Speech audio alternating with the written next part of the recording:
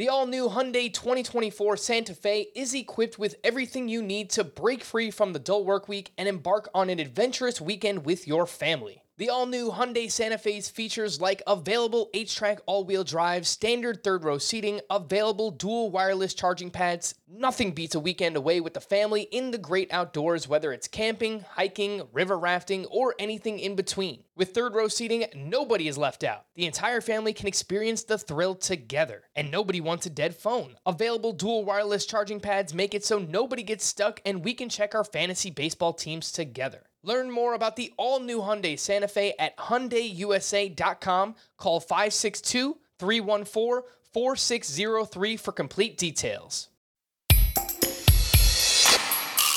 Domingo Santana, ooh, I wanna have ya. Tanaka's Fakakta, Jag like Michael Waka, Polanco and Franco. Where'd you go to get into first place? Check batted by data and swinging strike rates. Raisins are shriveled grapes. Here's Adam's happy place. Happy Kokomo Friday always gets me jazzed up for the podcast here. Welcome into Fantasy Baseball today. Two-man power trip, Frank Stanfield and Scott White. And we have all the breakouts for you today on the show. Jackie Bradley has signed with the Milwaukee Brewers, and Scott wrote an awesome article highlighting everything that is going on in spring training. So we'll talk a little bit about some of those nuggets that you found as well. What's going on, Scott? I found out just before the podcast that you're a tea drinker. You like the chai tea. Well, I prefer tea to coffee, and I prefer soda to tea, but you can only drink so much soda, right? It's a lot of sugar. A lot of sugar, Frank. I already had my soda. This is the second podcast we recorded today because we got the Saturday mailbag that we recorded ahead of time. So I had my soda then, had the tea tonight. It's just gonna get me over the finish line here. I hope so. It's a very busy time, and it's only March 4th. It's going to be a really long month. Keep highlighting 31 podcasts in 31 days. No, not all 31 are going to be done by us. We do have some Danny Vietti and Will Middlebrooks podcast mixed in there. 27, Will. Yeah, 27. That's I would say that's enough in 31 days. So the main point of today's podcast will be breakouts. So let's start there, Scott. And yesterday, it took you a little bit to figure out that Trey Mancini was your favorite sleeper. I hope it'll be easier for you to figure out who your favorite breakout is. So get us started here, Scotty. Yes, it will, because we can all say it in unison. 3, 2, 1. It's Ke'Bryan Hayes. Brian Hayes. Yes. Ke'Bryan. Kapow. That's what he said with the bat in September last year. Just crushed the ball. Crushed it to all fields. More over the fence power than he showed in the minors. Had 5 home runs in his 80-something at bats, I think. We're talking about a guy who would hit like 13 in a minor league season. So, it was eye-opening. He also had 7 doubles, 2 triples during that time. 85 total at bats is what it was. I think he's a very safe bet for batting average because the one thing, as he was kind of underwhelming with his minor league numbers, the one thing he did consistently was make contact at a good rate. And we know he's a good defender. We know he can run well. I don't think he's going to be a huge stolen base source, but I do think Ke'Bryan Hayes will be a significant source of stolen bases, maybe like 12 to 15. I should say a not insignificant source of stolen bases. That significant. I know what I meant when I said significant, but it might be misconstrued as, 12 to 15 steals is what I'm thinking for Ke'Bryan Hayes. And so if there is any hope of him developing into a legitimate power hitter, I mean, that's a stud profile. I don't, to live up to his ADP, I don't think he needs to be like a 30 homer guy. I think just as a 20 homer guy, he's probably going to outproduce his ADP, but I think there's a chance that the power was legitimate. He hit the ball very hard, like I said. And I think when you have somebody who demonstrates the athleticism that Ke'Bryan Hayes does and has the contact skills already covered, like that's the sort of profile that in today's environment especially can find power very quickly. Even before the juice ball, that's kind of how Francisco Lindor developed into what he did. And it wouldn't surprise me if September was the first glimpse of that happening for Ke'Bryan Hayes as well. Ke'Bryan Hayes, the top prospect for the Pittsburgh Pirates. And I've made this comp before, Scott. I don't think it's crazy for him to get to an Anthony Rendon-esque season in Rendon's. I guess it was his first full year, but it was his second season. Back in 2014, you look at what Rendon did. 287 batting average, 21 home runs, 111 runs. That's very optimistic. But 83 RBI, 17 steals, 824 OPS, makes a lot of contact. Hits the ball hard. I think that is within the range of outcomes. Maybe it's like 90 runs scored because the Pirates lineup is not great, but definitely think it's possible. And I quickly pulled this up. The NFBC ADP for Anthony Rendon entering that season was 240, and he came out with that kind of season. So that was a pretty great year for Rendon. Enough of that though. Ke'Bryan Hayes' ADP is 151.8, Scott. And I think that Go ahead. I do want to say one other thing about him, because you've seen Ke'Bryan Hayes rise in some prospect rankings based on what was seen in September. So it's not just me. It's not just me out there looking at those September numbers and like, oh, he's a power hitter now. You look at like MLB's prospect rankings. Ke'Bryan Hayes is still in them because he still technically qualifies as a prospect. Only 85 at bats. They have him the 9th best prospect in baseball now, and they upped his hit tool to a 60, and they upped his power tool to a 55. I mean, that's a really good hitter that they're projecting him for now. Now, Baseball America didn't raise their scouting grades for Ke'Bryan Hayes like MLB.com did, but I've seen MLB.com do it. I think I saw some other major prospect evaluation site do it. Like, it's not just me saying this, is all I'm saying. And I think Hayes gets dinged a little bit in the ADP. 151.8 right now, according to Fantasy Pros. He's not free or anything. He's not, completely cheap. But you look at what his rookie counterpart, Alec Boehm, and his ADP is all the way up at 109.8. So he's going about 40 picks higher. And I'm pretty sure, Scott, you've said that you would take Hayes over Boehm in a vacuum, right? Like if both are on the board, you would take Hayes? Yeah, I feel like Boehm has bigger questions about his power production than Hayes at this point. They both have questions, but I mean, Boehm hit only 4 home runs in his 160 at-bats last year. Hayes had more than that in about half the at-bats, which again, it's not as simple as evaluating it that way, but Boehm had questions about his power production coming up through the minors too. And clearly he didn't answer them in his debut.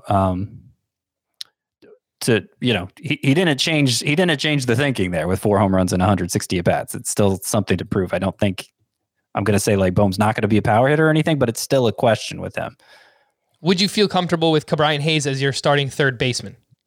Yeah, I would. I rarely have to go that route because there's a lot of starting caliber third basemen. Mm-hmm. And, I usually like if Bregman or Rendon makes it to round 4, I'm pretty much always taking one of them. But I'd be fine with Hayes as my starting third baseman. Yeah.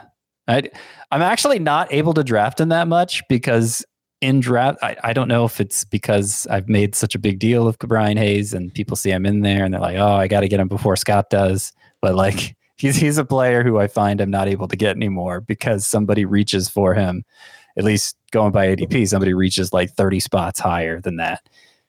Alrighty, so Scott's favorite breakout, Ke'Bryan Hayes, also the player he loves. So very excited about the prospect for the Pittsburgh Pirates. And I'm going to go with Tyler Mahle, who I have talked about a few times already, starting pitcher for the Cincinnati Reds, ADP all the way down at 192.6. And he was awesome last year in 2020. He finished with a 3.59 ERA, a 1.15 whip, and the expected ERA for him, based on the quality of contact, 3.33 xERA as well for Tyler Mahle. Lots of strikeouts, 60 strikeouts and 47 2/3 innings pitched, 11.3 K per 9. That was backed up by an awesome swinging strike rate, 13.8% swinging strike rate. Had he qualified, that would have ranked better than Trevor Bauer, Aaron Nola, and Brandon Woodruff for Tyler Mahle. And he changed his pitch mix up a little bit. He didn't use the slider at all in 2019. He went for a curveball, and then last year he completely ditched the curveball through the slider 33% of the time. And he basically just has this 3-pitch mix that I think after years of tinkering, he's kind of figured it out. 4-seam fastball, throws 94, 95 miles per hour. He has this really great slider that he uses a third of the time. He has this third pitch, a split changeup, which is actually a pretty good pitch that he throws 12% of the time as well. Again, this is Tyler Mahle. Normally, I wind up with him as my SP5. I know, Scott, you like to get 5 of your top 35 starting pitchers. I more so like to get, 4 of my top 30, and then I'll wait for a little bit. I'll kind of forget about the starting pitcher position. And then this is the range that I jump back in, right outside 180, 190, 200. Once we get into this range, I'm just going to start loading up on a bunch of upside starting pitchers. Tyler Mahle is one of those upside starting pitchers for me. Yeah, he's in my breakouts 2.0 column too, and I'm kind of coming around to the idea that I still want 5 of my top 35, but if I only get 4 of my top 35, then this, I agree, would be the range to jump back in. Where Tyler Mahle is going, I think Corey Kluber's in that same range, right? Frankie Montas. They're all pretty interesting to me. Montas, for what it's worth, talked about how he recognizes that his splitter's his best pitch and he wants to throw it more again this year. Remember, it was the key to his breakout in 2019 and he wasn't throwing it as much last year. He realizes that, so that's good. But back to Mahle. This is one of my favorite stats. I uncovered it when I was writing about him in Breakouts 2.0. I'm going to add it to my amazing stats column. So the issue with Mahle being not really having that breaking ball right and relying so much on the fastball, he was limited to the short start for the Reds because every time he got into the lineup, the opposing lineup for a third time, they would just crush him because there wasn't enough pitch variety there. So 2019, third time through the lineup, Tyler Mahle allowed a 351 batting average and a 1,004 OPS. Third time through the lineup, 2019. Last year, third time through the lineup with that slider, hitters were only 2 for 31 off him the third time through the lineup. Wow. That is a drastic and dramatic transformation.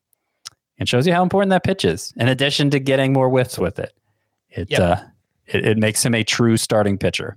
So excited to see what Tyler Mahle can do. Yeah, Scott and I are both ahead of him in terms of ADP. Mahle is the 57th starting pitcher off the board, according to Fantasy Pros. I have him up at SP 49. Scott has him at SP 51. So excited about one Tyler Mahle. Before we get to the latest news and notes, Paramount Plus, which we've been hyping up for a while now, just launched today. Well, technically March 4th. You're hearing this on March 5th. We're recording it the night before, but you get the point. You've probably seen The Journey to Mount Paramount Spots featuring Bill Cowher, James Corden, Patrick Stewart, Beavis and Butthead. Yeah, it's quite the squad. But Paramount Plus is live sports, breaking news, and a mountain of entertainment. You can go straight from game day to movie night with Paramount Plus. Stream iconic movies like The Godfather, Indiana Jones, and Mission Impossible, and new episodes of critically acclaimed original series like Star Trek Picard, The Good Fight, and The Stand. And get this, it's where you can dive into live sports from us, CBS Sports, including the NFL, March Madness, which is coming up, the Masters, and Champions League Soccer. Plus stream hit shows from CBS, Nickelodeon, MTV, BET, the Smithsonian Channel, and Comedy Central. Live sports, breaking news, and a mountain of entertainment. Paramount Plus is streaming now.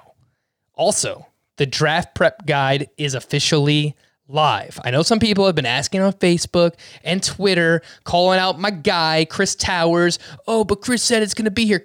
Patience, it's here. It's around. And it's for free. Download the CBS Fantasy Baseball Draft Kit. It's a one-stop shop to help anyone dominate their drafts.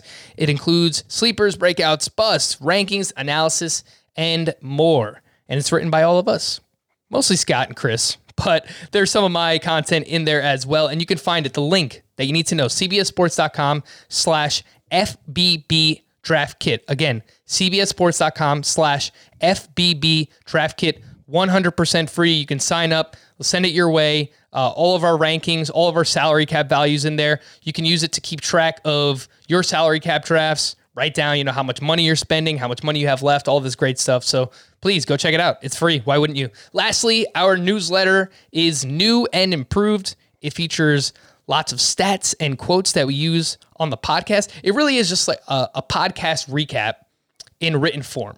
And I think that it's, some people like to consume things by reading them rather than listening. We hope you do both. But if you want to find that, it's cbssports.com/newsletters. News and notes.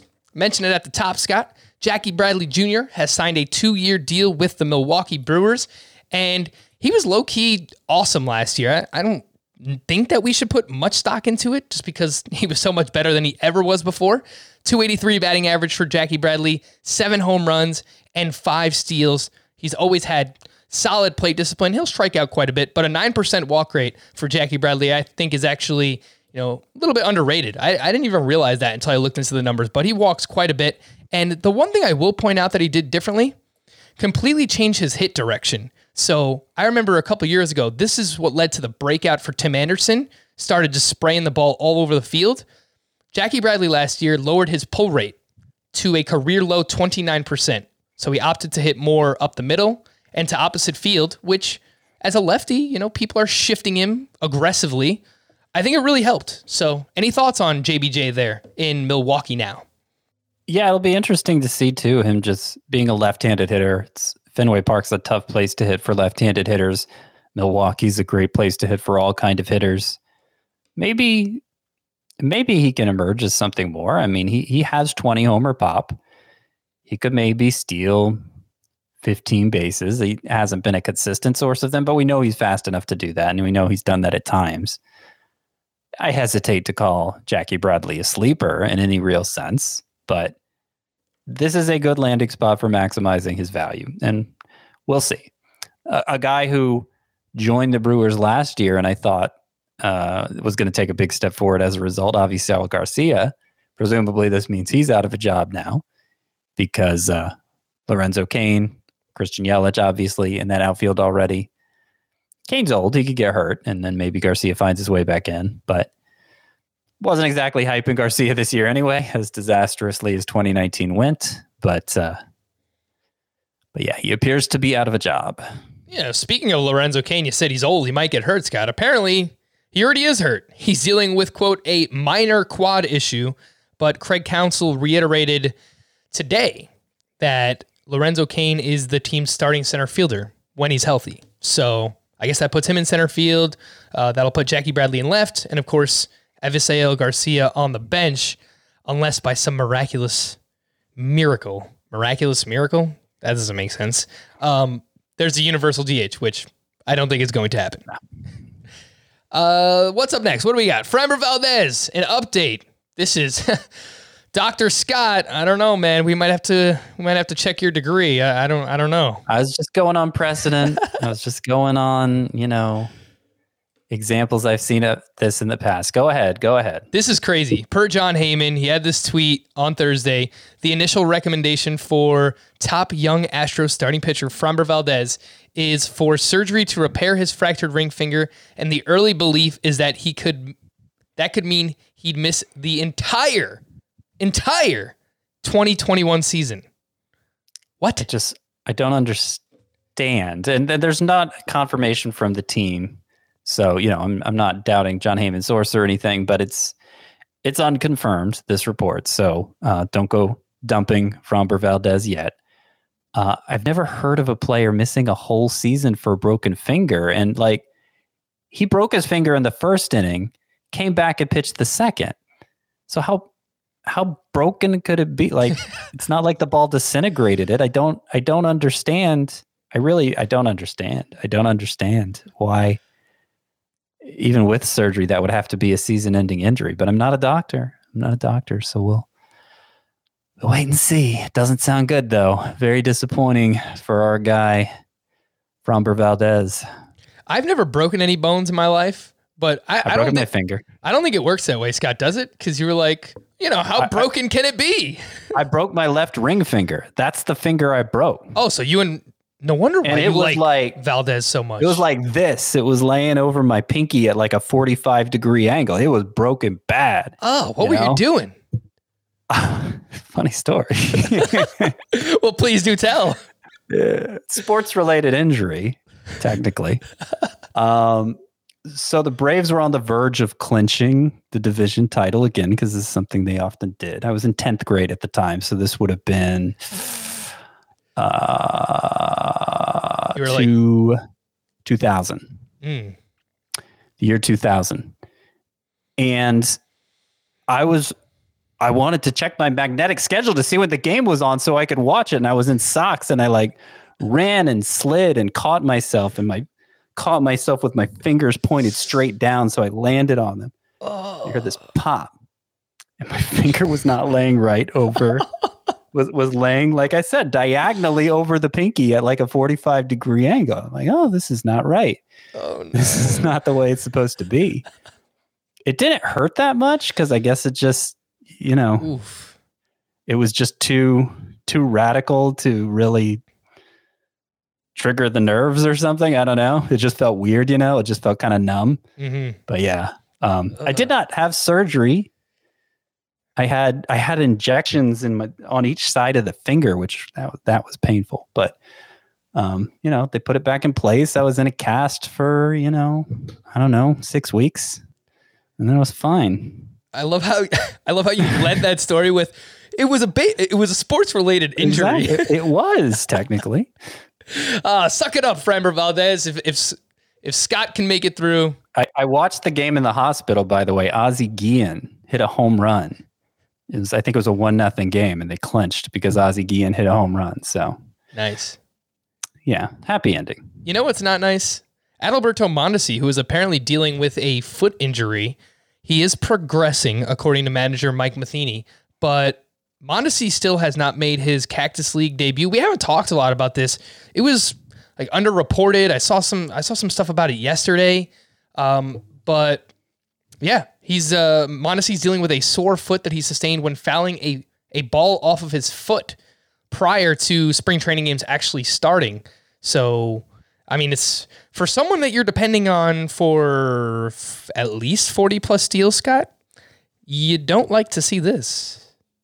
No, you don't. I'm sorry. I was thinking, I think it was actually 1999, not 2000 when that happened. But anyway, no, you don't like to see this for Mondesi. I don't know.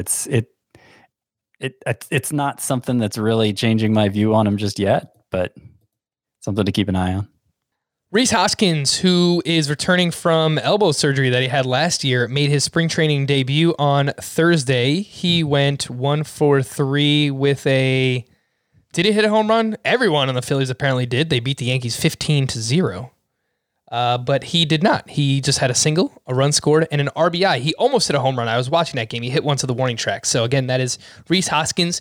I think if he's healthy and he looks good all throughout spring, then we have a potential great value on our hands with Hoskins because his ADP right now is 155.8. And he was actually very good last year. So let's pay attention to one Rhys Hoskins. Nate Pearson, the Blue Jays' top pitching prospect, was diagnosed with a grade 1 groin strain. He has pitched just 1 inning in the spring so far with 2 strikeouts. He was consistently throwing around 99 miles per hour. So get well soon, Nate Pearson. We would like to see you healthy. Danny Santana signed with the Red Sox as a non-roster invitee. Max Fried from your Atlanta Braves, Scott, was scratched from Friday's start with COVID-related concerns.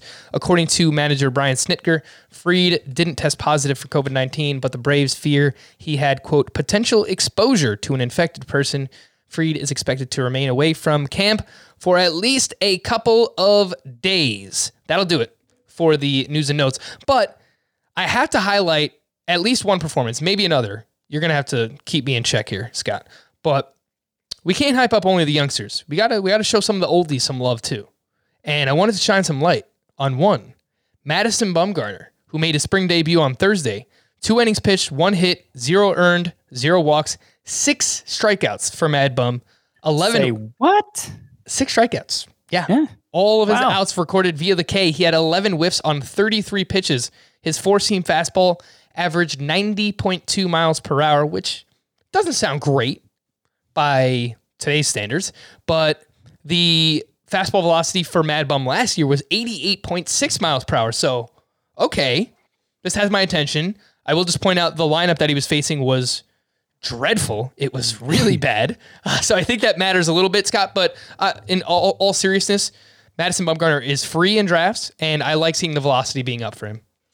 Yeah, I hope to see something similar for Patrick Corbin. I don't think he's made his spring debut yet, has he? Nope. But it's something to keep an eye on. I mean, like you said, the lineup was dreadful. It still wasn't like back to where Madison Bumgarner's velocity was 2 years ago, right? It was more like 91, 90. I think he was right above 91 in 2019. Yeah.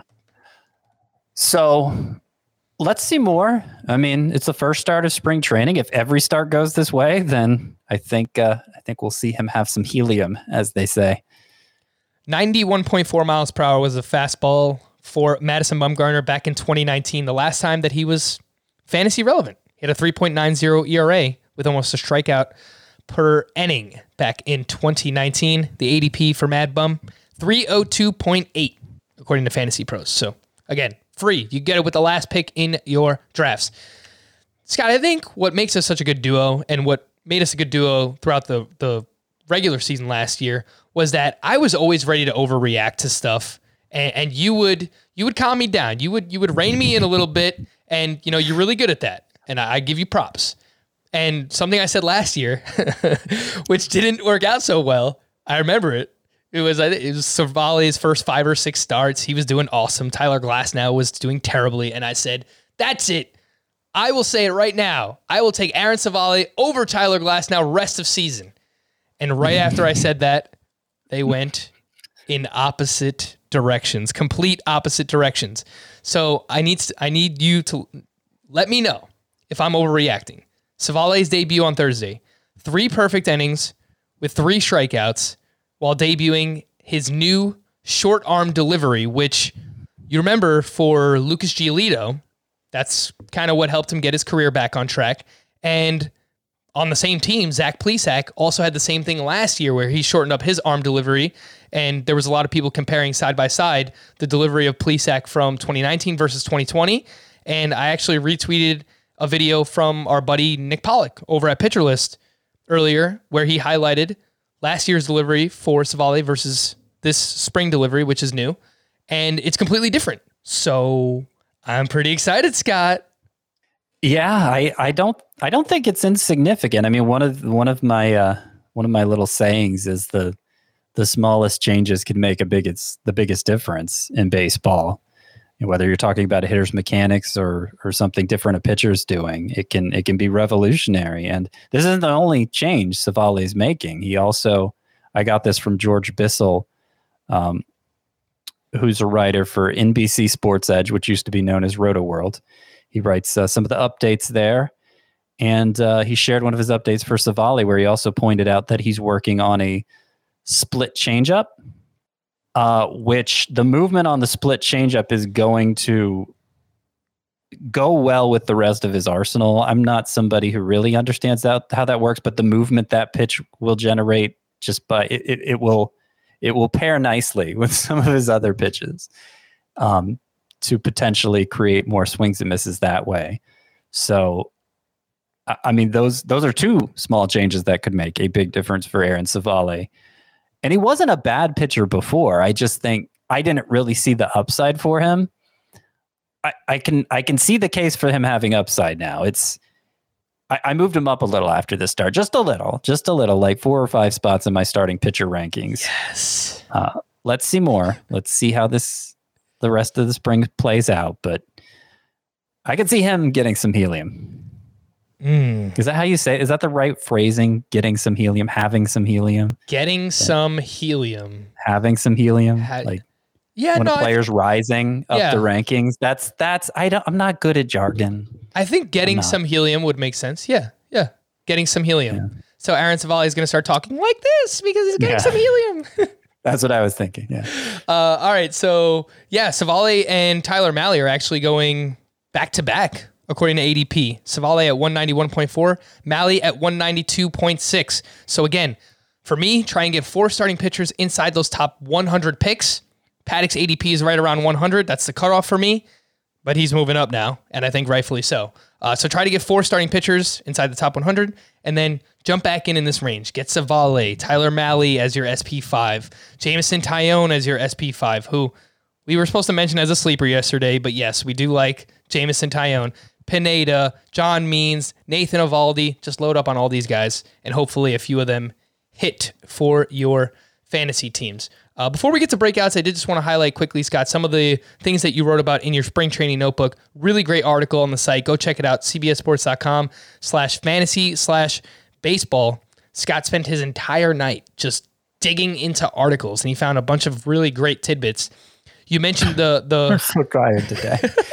You mentioned that might be the last version of that article, just so everyone knows. So go read it. Enjoy it while you can. It was a lot of work. Enjoy it while you can. You mentioned the Frankie Montas quote that you found in this article, and he says, quote, "I feel like I was more focused on throwing my 2-seamer regarding last year." He added, "When I have that good splitter in my back pocket, why not use it more?" So I believe his splitter usage dropped around 7 percentage points last year. Went from 19% in 2019 down to something like 12%. So I think it can only help if he gets back on track with that splitter. So Montas. Yeah, I mean, that's what made him in 2019. It was really confusing why he went away from it. So as I said earlier, I'm glad he recognizes it. It's a matter of execution now. He's apparently still feeling some after effects from COVID, some chest congestion. It doesn't sound like a big deal, but that's something to monitor. It actually made me hesitate in our draft earlier tonight, our mock draft. I took Shohei Ohtani over Montas. Ohtani's got a lot of helium too. But I'm not sure if that was the right decision. I'll have to think on that some more. The Blue Jays you highlighted may have offered a sneak peek as to what their starting lineup is going to be in Tuesday's game against the Phillies. They had George Springer leading off, followed by Marcus Semien, Bo Bichette batting third, Lourdes Gurriel cleanup, Vladimir Guerrero Jr. batting fifth, with Cavan Biggio batting sixth. And this quote came from manager Charlie Montoyo. "I like when he leads off like we did today. I like that, but we'll see."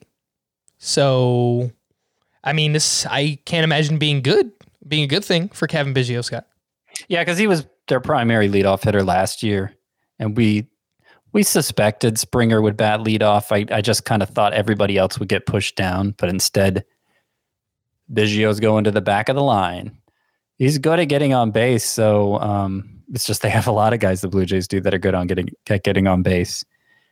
Just because this is the arrangement now doesn't mean it's going to be the arrangement all season. That's something to keep in mind. And I do think, just from like a strategy standpoint, if I was managing a baseball team, I would rather guys steal bases when there are bad hitters behind them as opposed to good hitters, So batting lower in the lineup, in theory, should make for more stolen base opportunities. It doesn't always play out that way, but in theory it should. So we'll see. It's but yeah, not a positive development for Biggio. I'm not really moving him down any in the rankings based on this. He's already in my bust column. I already have my doubts about him, but this doesn't help. Rays starting pitcher Tyler Glasnow unveiled his new slider/cutter hybrid on Monday, quote, "going to the lab with pitching coach Kyle Snyder to develop it with the team's pitch design technology. Quote, I know he's pretty excited about it, and he should be, because he feels like he can land that pitch for strikes fairly consistently," manager Kevin Cash said. So Tyler Glasnow, we know, typically just four-seam and curveball. He talked last year about trying to use like a splitter, changeup kind of thing. It sounds like he's ditched that and trying to add a second breaking pitch here, Scott. So does this make you more enthusiastic about Glasnow? Because I think you had him as overvalued. Yeah, I mean, it's more about, will the Rays let him pitch deep consistently enough? Will he have a chance to accumulate innings over the course of the season? I don't think a third pitch is what's keeping him from doing that. It can help with facing a lineup for the third time, but I think it's more just organizational philosophy of the Rays to not push starting pitchers that hard. So it doesn't make a huge difference for me.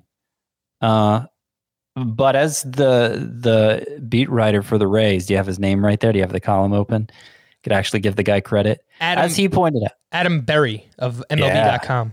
There you go. As he pointed out, when Glasnow gets in trouble, it's because his curveball isn't working. He's not getting strikes with his curveball. And so having something else to turn to in those starts could make him more consistent.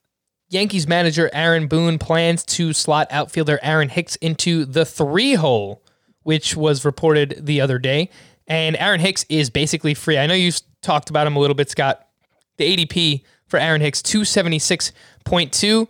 He wasn't very good last year, but he was actually coming back from Tommy John surgery. I was watching the Yankee game the other day, and he had an in-game interview, and he said he's setting a goal for himself to hit 30 home runs. So I think he has enough power to do so. It's never really a matter of talent for Hicks. He just needs to stay healthy. He needs to stay on the field. And if he can do that, if he hits 30 home runs batting third for the Yankees, his ADP is 276. Yeah. If he can do that, I he hasn't done that before, so it seems like kind of a stretch. Mm-hmm. But just the whole, Hicks strikes me as a whole as greater than the sum of the parts guy, because he's going to contribute something in homers. He's going to contribute something in steals as much as he gets on base, batting in the upper third of the Yankees lineup. He's going to score a lot of runs, probably have a fair amount of RBI because he'll be batting behind DJ LeMahieu and Aaron Judge. And because the walk to strikeout ratio is so good for Hicks, I do think there are limits to his upside in Roto, but in points leagues, because of that strikeout to walk ratio, he averaged 3.29 head-to-head points per game the last time we saw him healthy for a full season, which I think was 2018. Correct. 3.29 fantasy points per game, which was roughly what Kyle Tucker averaged in head-to-head points leagues last year. So because of those peripherals, Hicks excelling there, there is stud potential, I think, for points leagues specifically. The last one that I'll highlight here, Scott, I wanted to ask you about specifically because you were very adamant about one James Karinchak the other day in our relief pitcher preview, but I believe he started off his spring appearance with 9 straight balls. Is that what it was? That's right. Yep. So are you backing off at all? I mean, it's only one appearance, but I mean, he flashes some of the downside in his lack of control. I mean, as flashed it as brightly as he could. 9 consecutive balls. And then I think he allowed 2-3 stolen bases while trying to get back on track. He ended up striking out 2, and I think it only allowed 1 run. But Terry Francona didn't sound too happy afterward. So, I mean, obviously he has to win over his manager. I hesitate a little to take him now. If it comes up, I still will take him if it's an obvious discount, which is really all I was talking about in the first place. But there's a little hesitation now in the back of my mind. Hopefully he rights the ship quickly and we can hear some nicer comments from Francona in the future. Again, that is Scott's spring training notebook, which you can find on the site, cbssports.com/fantasy. Get it while it's hot and while it's still here. If you're watching on the video side, don't go anywhere. If you're listening on to the podcast, we're going to take a quick break, but when we return, we'll have all the breakouts right here on Fantasy Baseball Today.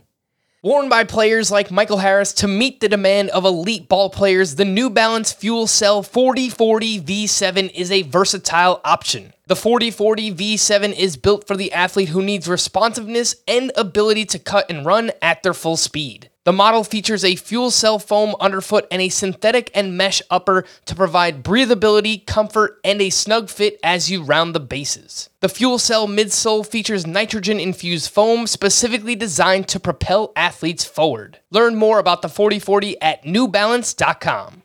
Homes.com knows that when it comes to home shopping, it's never just about the house or condo. It's about the home. And what makes a home is more than just the house or property, it's the location and neighborhood. Homes.com offers in-depth neighborhood guides with detailed video overviews, comprehensive narratives, and unbiased information from a multitude of sources. You thought we'd go in-depth with player analysis on Fantasy Baseball Today? You haven't seen anything yet. Each listing features comprehensive information about the neighborhood complete with a video guide. If you have kids, it's also schools, nearby parks, and transportation options. When looking at local schools, they offer test scores, state rankings, and student-to-teacher ratio. They even have an agent directory with the sales history of each agent. That's why Homes.com goes above and beyond to bring home shoppers the in-depth information they need to find the right home. So when it comes to finding a home, not just a house, this is everything you need to know, all in one place. Homes.com. We've done your homework. Scott, yesterday when we were talking about sleepers, what did you say? All breakouts are sleepers, but not all sleepers are breakouts. How does that saying go? Though. Okay. That's it. Yep. Okay. Yep. The if breakouts are if sleepers are rectangles, breakouts are squares. They're all rectangles, but not all rectangles are squares. That is a factual statement. So where would you like to start? I figured we go back and forth on breakouts until I eventually run out. I know that you're not going to run out if breakouts are anything like your sleepers from yesterday. Sleeper being so broad, there's you could pile more into the sleeper bucket than breakout. So I might run out. All right, but kick us off. Well, one we both like, Joe Musgrove. Yeah, Big I Joe. think Joe Musgrove. Joe Musgrove is finally figuring it out. So he went 106 appearances in his career without a single double-digit strikeout effort until the final two starts last year. Back-to-back double-digit strikeout efforts. And leading up to that were a few things. His velocity jumped after a stint on the IL for a triceps injury. So it was down early in the year. Clearly he was hurt. Comes back. He's throwing harder. He also started playing his slider off his curveball in a way he didn't before, really, really mixing those pitches up in a more optimal way.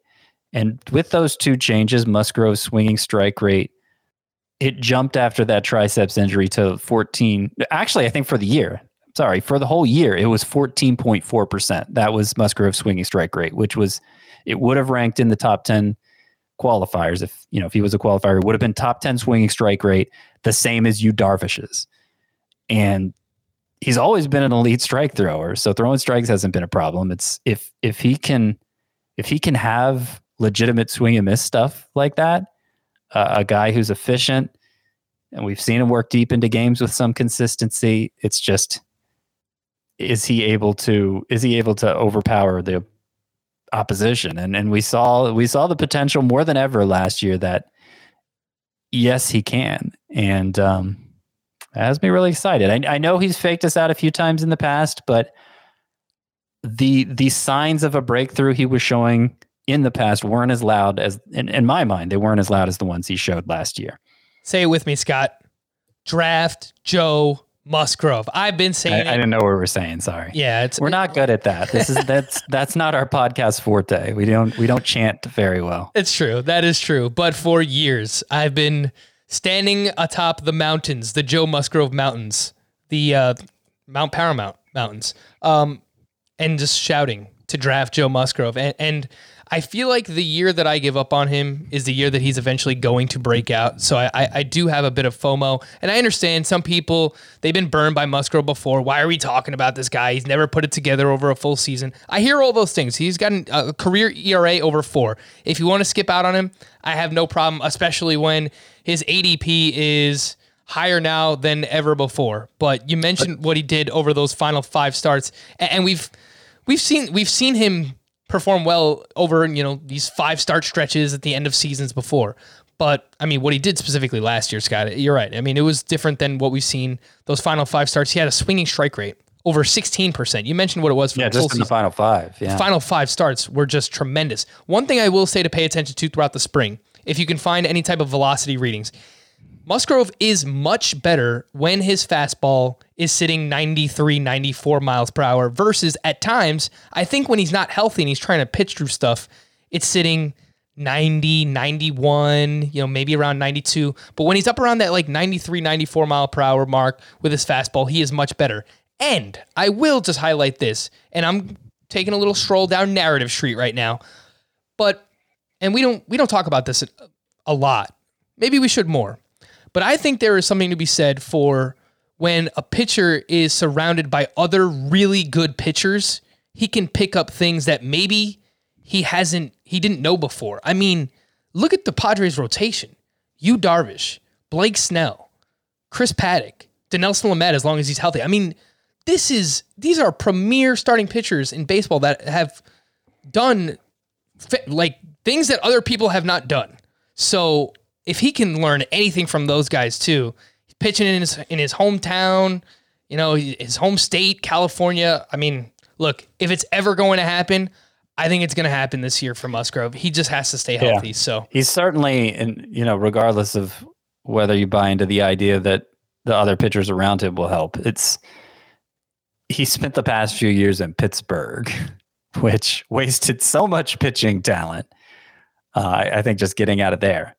New regime for Pittsburgh, so maybe he would have been fine staying there too. But based on what he's been to this point, he wasn't getting much help from his organization.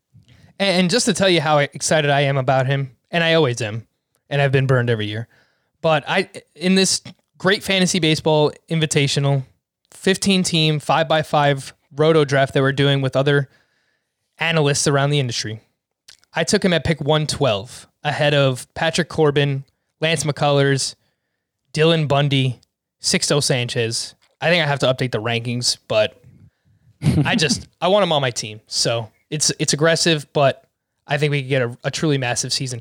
How about another one, Scott, that we both like as a potential breakout? And he's going earlier than other names that we've talked about, but Nick Castellanos. And we've talked about him quite a bit already, but we'll just remind people that I think he is this year's Marcell Ozuna. You look at the underlying numbers for Nick Castellanos, and specifically the surface numbers, they don't line up with the expected stats that we see according to StatCast. Castellanos made fantastic quality of contact last year, and he hit for more power than ever before with the Cincinnati Reds. The Reds just had a weird season in general with all of their batting averages and the BABIPs being down across the board. And Nick Castellanos was no different, but he hit 225 with a 486 slug. The expected batting average was 272. The expected slug was 539, 16% barrel rate for Nick Castellanos. That was a career high for him last year as well. Also a career high was the strikeouts. So I think he has to just kind of get back to where he was a couple of years ago. He's normally 21, 22% strikeout rate, but Scott, I'm still waiting for it. It's kind of like Musgrove, but I think that we can get this 300, maybe not 300, 280 plus batting average, 35 home run, just 100 RBI, massive season. I still think Castellanos has the talent to do it. Yeah, I do too. I mean, you think when he first got out of Detroit, and the thing about Detroit is like, it is crazy deep in right center. So hard to hit a home run to right center. And that's where all of Castellanos' fly balls go. It couldn't have been worse suited for him. So you think back when he first gets traded out of Detroit to the Cubs late in 2019 and him hitting 321 with a 1,002 OPS in those 51 games, 16 home runs. And you think, okay, obviously he got really hot. Was an unsustainable stretch. But you look deeper into those numbers with the Cubs, it doesn't look that sustainable. It looks like he finally got out of a terrible environment for him. Cincinnati, of course, even more inviting in terms of power. And he delivered on the power with 14 home runs in the 60 games. We saw the power uptick. It's just career worst strikeout rate, horrible BABIP luck. As good as Nick Castellanos' line drive rate is, he should be, and he always has been, somebody who profiles for a high BABIP, and yet he had a 257 BABIP last year. So the strikeouts normalize, the BABIP gets where it belongs, and I do think it's possible he's hitting over 300 with 35 plus home runs. And I've made the comparison Nolan Arenado. I think you made the comparison JD Martinez. I think if we got a full 162 games last year instead of 60. He would have ended up there. And by the way, in my first edition of the Spring Notebook, he said basically the same thing. So, yeah, I think just because Just because it didn't happen last year doesn't mean it's not going to happen for Nick Castellanos. Some good signs still.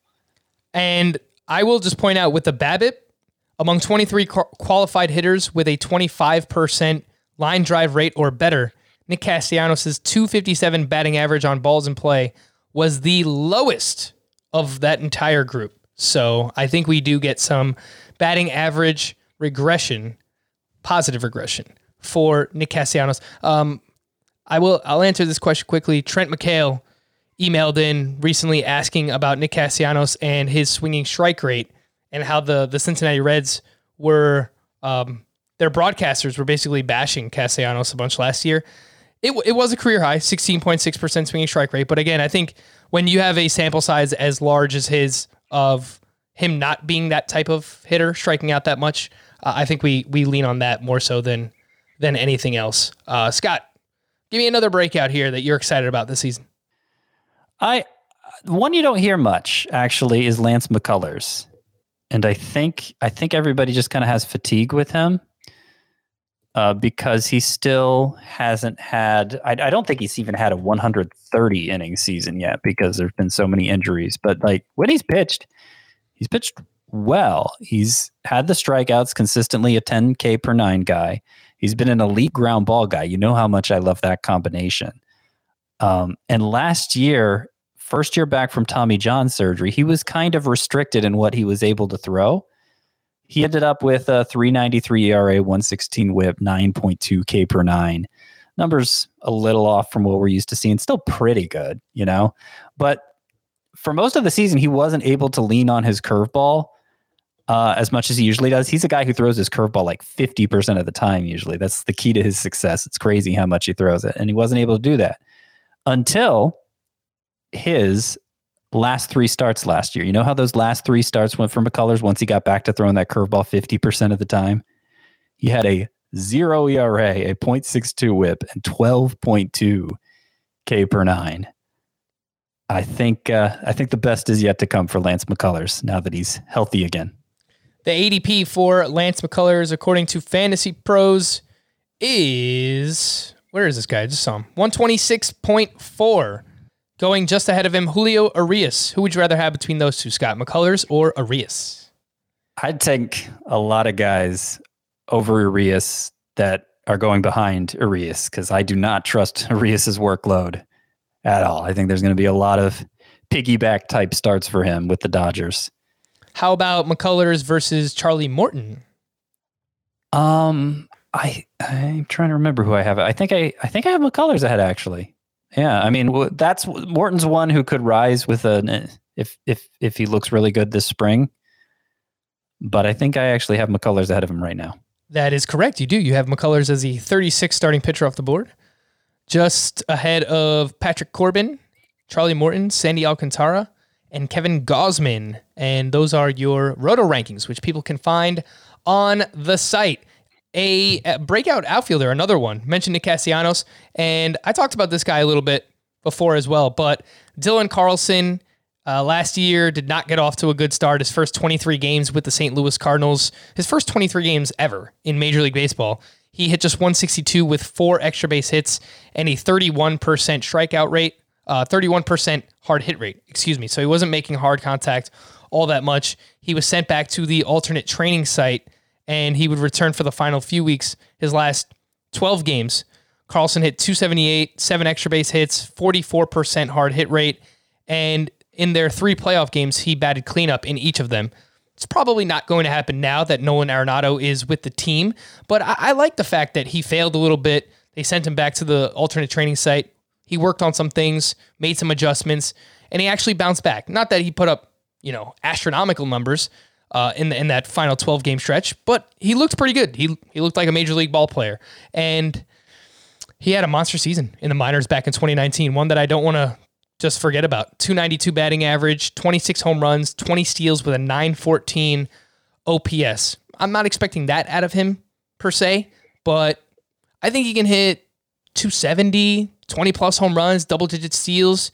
If he's batting in the middle of the Cardinals lineup, which I expect at least 5th or 6th in the lineup, should get some pretty good counting stats as well. So I'm pretty excited about Dylan Carlson, probably more so in Roto or categories leagues. than in points, but I like him. Did we talk about John Means in the Sleeper podcast? I don't think we did. We didn't. Because I was saving him for breakouts. And Do it. a lot of people listening have probably heard the John Means spiel by now. But, for some people, this is going to be the only podcast they listen to. And so they need to hear this. They need to hear about how John Means gained 2 miles per hour on his fastball last year. How he was already an elite control pitcher. In his 10 starts last year, didn't issue more than 1 walk in any of them. 1 walk was his season high last year. Throws a lot of strikes. With that newfound velocity, didn't work out for him right away, but things suddenly clicked for him over his final 4 starts. So in his first 6 starts, he had an 8.7% swinging strike rate. It jumped to a Garrett Cole-like 15.7% in his final 4 starts. When his K rate went from 5.4 to 11.4, his ERA went from 8.10 in those first 6 to 1.52 in those final 4. So what we saw in those final 4 starts is that John means business, and John is going to take those velocity gains. He's going to take that already elite control, and it's all going to manifest as this superhuman pitcher, the likes of which the Orioles haven't seen. I'm not going to do it again. I'm not going to say since Eric Bedard. But Eric Bedard had one really awesome year for the Orioles, and John Means, I think, might have that in store this year. And he goes very late. Yeah. Maybe it was just a mirage, those 4 starts, but man, that's a big jump in velocity. And I'm excited to see what comes next for him. Yeah, he's going super late. The ADP for John Means, 235.6. Going just ahead of him is Chris Sale. I won't ask you about Chris Sale, but just ahead of Sale is Zach Davies. Scott, I assume you would rather have John Means than Zach Davies? Oh, yeah. Give me the upside. How about Davies is kind of underrated, I think. I think he's going to be pretty stable, but I'll shoot for the upside with Means. Especially in points leagues. Don't sleep on Zach Davies in points leagues. How about Tony Gonsolin? John Means versus Gonsolin. I love the talent of Gonsolin. It's just the role. Right. You don't know what the role is. Yeah, I actually had Gonsolin as a breakout before the rotation got even more crowded with the signing of Bauer. That spot that is not going to be opened up at any point because Bauer's in it. That hurts. I think Gonsolin his stock has fallen enough that I still like drafting him, but I'm not. There's breakout potential there. I'm not going to go so far as to say I like him for a breakout this year because I'm not sure when I like him to have a starting job. Would you take Means over him, Scott? Yes. Cool. I would now. Before I wasn't, but now I would. I'm going to quickly hit on a few more breakouts that I have in my Breakouts 2.0 article that you can find on the site as well. I want to mention Dominic Smith. Some concern about if he's going to play every single day. National League, there's no DH for the National League this year, but he's expected to be the starting left fielder for the Mets, and at times is going to shift over to first base late in games because he is a better defensive first baseman than Pete Alonso. But I just think Smith is really talented, and since the start of the 2019 season, 139 games, Dominic Smith is batting .299 with a .937 OPS, and he actually performs well against left-handed pitching. So please, just Mets, don't mess this up, because I can see them trying to platoon him. An .876 OPS against lefties in 2019 for Dom Smith, a .900 OPS against lefties just last year in 2020. So just don't mess things up. I do like Dominic Smith quite a bit. Yeah. I see Smith sliding. Like, I'm ending up with Dominic Smith a lot because it seems like people are nervous. Yeah. And understandably, I don't think it's outside the realm of possibility that Pete Alonso ends up suffering as much as Smith, Yeah, he can lose an at-bat here or there late in games if they take him out for defense. I think it's possible that Smith just starts over him on occasion to get a real left fielder in there and to not take Smith's bat out of the lineup.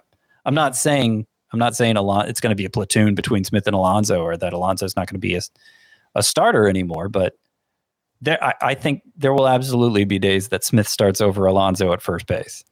Come on. I got to end with a Yankee, of course. Clint Frazier, who has been named the starting left fielder for the New York Yankees. And really, the only concern that we've had is just, is he going to play every day? And it seems like now he is going to play every day. And last year, he only played in 39 games, but he hit 267. He had a 905 OPS with a 15.6% walk rate. And obviously I watch the Yankees. I follow them very closely. There have been maturity issues with him in the past, and he was a terrible fielder in 2019, and I think he let it affect his hitting at times, and he just bounced back completely last year. I think he won a Gold Glove, actually, and I think this change in approach, being more patient, his 150-game pace last year, 30 home runs, 100 RBI, 11 steals. Sure, Yankee Stadium in that lineup, going as late as he is, which I will pull that up for you. Clint Frazier right now is going at pick 180.8. So I do like getting. Did you say he won a Gold Glove? I think he won. I think he won a Gold Glove. I think so, Scott. He didn't. I'm on his Baseball Reference page. He didn't win a Gold Glove. Oh, he was weird to me. Gold Glove finalist. Oh, was he? Okay. Yeah, he was a Gold Glove finalist. All right, so close enough. But I mean, if you saw where his defense was, for a guy who was knon for having bad defense. No, I am like, he reached base at nearly a 400 clip. He changed his stance last year in a way that both it seemed to affect his plate discipline, because he was walking a ton, even going back to spring training, and it helped him kind of regain that legendary bat speed that Brian Cashman talked about when the Yankees acquired him. I mean, he's a guy, when you watch him hit, you actually can see the bat speed, Mm-hmm. And he's, he might steal some bases. He definitely has power. I don't know. He was a guy who his ADP didn't make sense to me at first, because he was their left fielder last year and he was awesome. I think, people forget he had that concussion in 2018 that plagued him all the way through 2019 too. So that really stalled his development, but I think Clint Frazier has arrived. He's in my breakouts too. If I could give a couple more before we sign off here. Do it. So you could make the case these two have already broken out, but they're not being drafted like they've broken out to the extent that it looked like they did last year. And that's Zach Plesac and Kevin Gausman. Plesac, you could make a bust case for. I get it. I'm sure Chris Towers was here. He would. But the fact of the matter is, Zach Plesac was the number 3 starting pitcher in head-to-head points per game last year, behind only the 2 Cy Young winners, Shane Bieber and Trevor Bauer. Obviously, he's getting drafted nowhere close to that. And look, I'm not even saying he's that good, but I am saying he does something that very few starting pitchers in today's game can do, and that's go not just 6 innings with consistency, but 7 innings with consistency. He had the highest rate of 7-inning starts of any starting pitcher last year. And it makes sense when you look at how efficient he was as a strike thrower. He made adjustments to his arsenal, became a better swing and miss pitcher. I get that it was only 8 starts, but it's got to start somewhere, and you don't often see pitchers have an 8-start stretch as dominant as that, and as many facets as Zach Plesac dominated. So, I think he might break out as somebody who we value on the level of a Zach Allen next year. So, not top 5, but maybe top 15. I think that could happen for Zach Plesac still. And then Kevin Gausman, we saw a big jump in strikeout rate for him. His splitter was always a good swing and miss pitch. He started throwing it more. Memo to Frankie Montas. He started throwing it more. And his swinging strike rate was just behind Garrett Cole's at 15.2%, nearly 12 Ks per 9. He had, I'm not sure he ever had a K per 9 before that.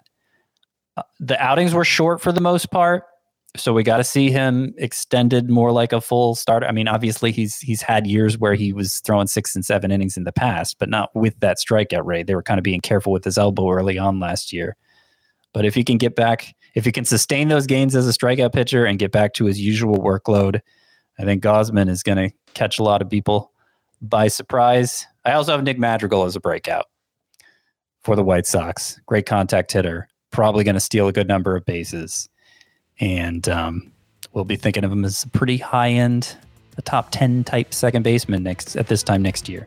all the breakouts. There you go. In the book. For Scott, I am Frank. Thank you all for listening and watching Fantasy Baseball today. We'll be back again tomorrow with a bonus mailbag on Saturday. Bye-bye.